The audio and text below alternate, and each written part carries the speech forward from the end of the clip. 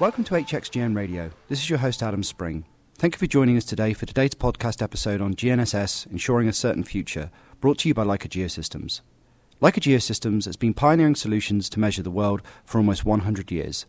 Leica Geosystems is well known as a manufacturer of the world's best total stations. It is less known for the first civil high-precision GPS receiver, which was developed by Wilt in 1985. The 30th anniversary of the development of GNSS gives us reason to look into the future. In today's podcast, we are talking with Bernhard Richter, who is GNSS Business Director at Leica Geosystems.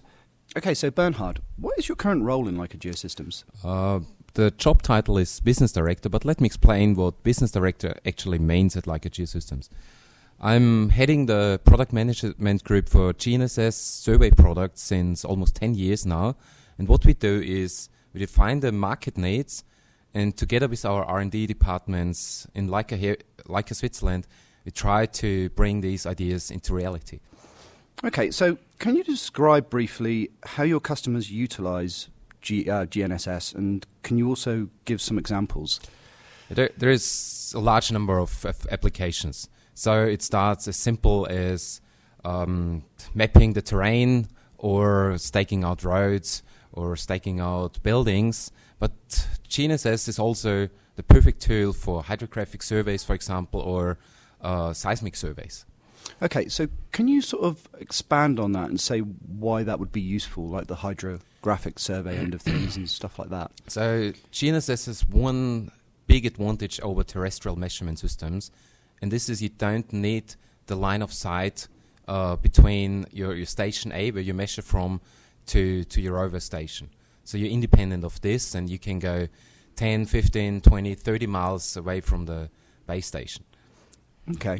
And there's also a lot of talk about the need for future-proof systems. So in simple terms, what is changing and why do we need to worry about the legacy of a receiver, say, becoming obsolete?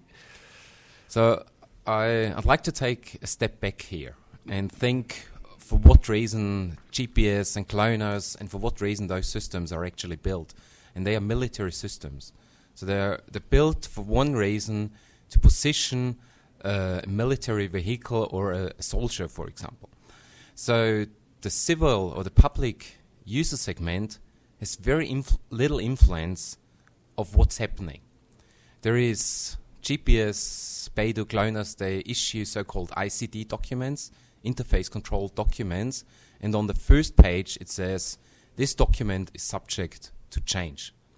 And the public domain has no influence on those changes, and we simply can only react if things change. And they do change. In the past, Galileo changed the signal structure completely, and this means your legacy receivers suddenly cannot track the signals anymore. It's just like an old 2G modem, cellular modem, cannot pick up UMTS signals, for example. So we need to follow very fast on what's going on in the space segment, actually. Very interesting. So essentially what you're saying is it's iterative solutions that are basically in place there. Nothing's ever static. Things are constantly changing in that world. It's a highly dynamic environment, the field of GNSS. Okay. So how are the needs of high-precision GNSS users likely to change over the next decade, do you think? Well, I think the basic needs, they'll always be the same.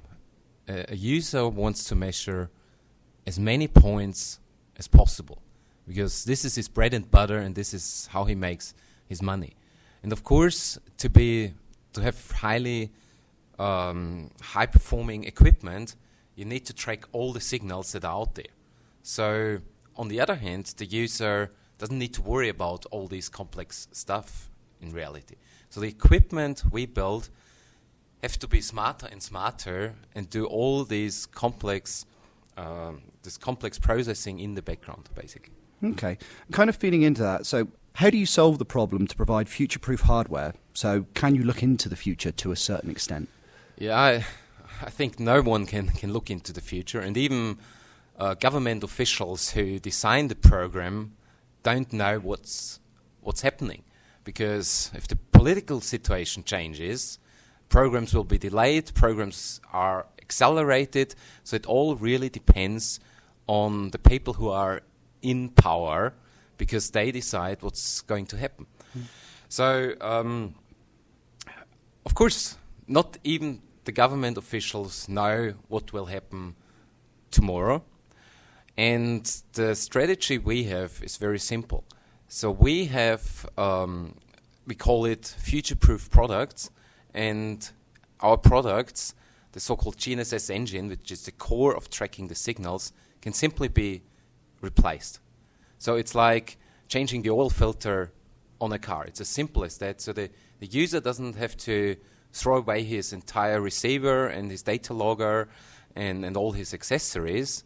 It's just bringing it basically to service centers, and if the signal structure changes so much that you need a new measurement engine, we can replace it. And we do this strategy since more than 10 years, and we do it very successful. And we are still the only one doing this way. So, similar to high-tech industries, we see a strong price erosion in the GNSS industry. Do you believe that Asian manufacturers will eventually win, similar to the fact that most TVs are produced in China today? So this indeed is one of the biggest challenges we actually have. So one thing is clear, we cannot compete on price here with the Chinese manufacturers. And I really think the only protection is innovation. So we not only have to be one step ahead, we have to be 2 steps ahead of the competition. And I also see it from a positive angle because it accelerates innovation. It pushes us to think out of the box and do actually more than just making a GNSS receiver. I really think the key to differentiate is creativity, because it's a lot harder to copy creativity. And the future will be in sensor fusion. It will not just be GNSS receivers. The prices of the IMU come down to a level that it's affordable for a surveyor. Imaging technology is migrating into GNSS rovers. So sensor fusion is certainly key here, but also internet technologies like telematics, right? You always want to be online. You want to provide local apps to your customers. So the services will also be very important and play a central role in the way what equipment can actually do. And those services are also quite hard to copy, I think, because it needs creativity. Okay, and are there other considerations a manufacturer needs to consider apart from mastering GNSS signals to provide world-class survey equipment? Well, one thing is, of course, to provide good electronics, but that's not everything. We need to protect the electronics.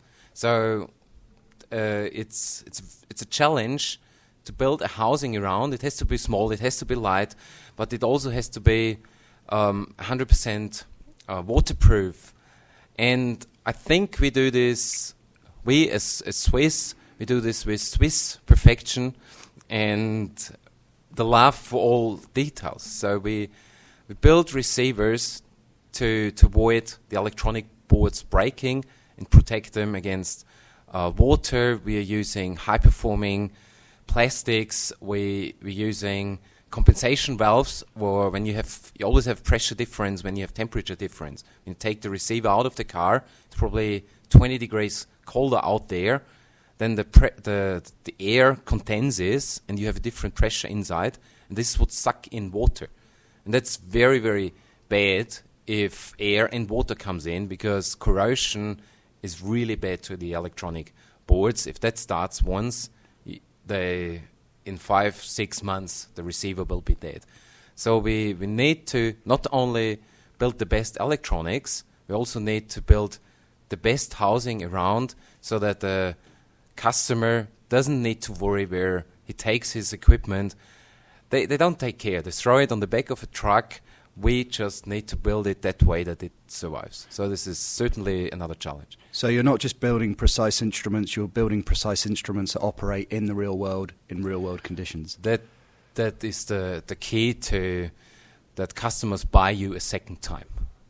That's for sure. We appreciate your time today, Bernhard. Thank you for being here. Thank you, Adam. You can learn more about Leica Geosystems at leicageosystems.com. Tune in to more episodes from HXGN Radio on iTunes or SoundCloud at hxgnradio.com, or visit hxgnnews.com for more stories from Hexagon's global network of brands. Thank you for listening.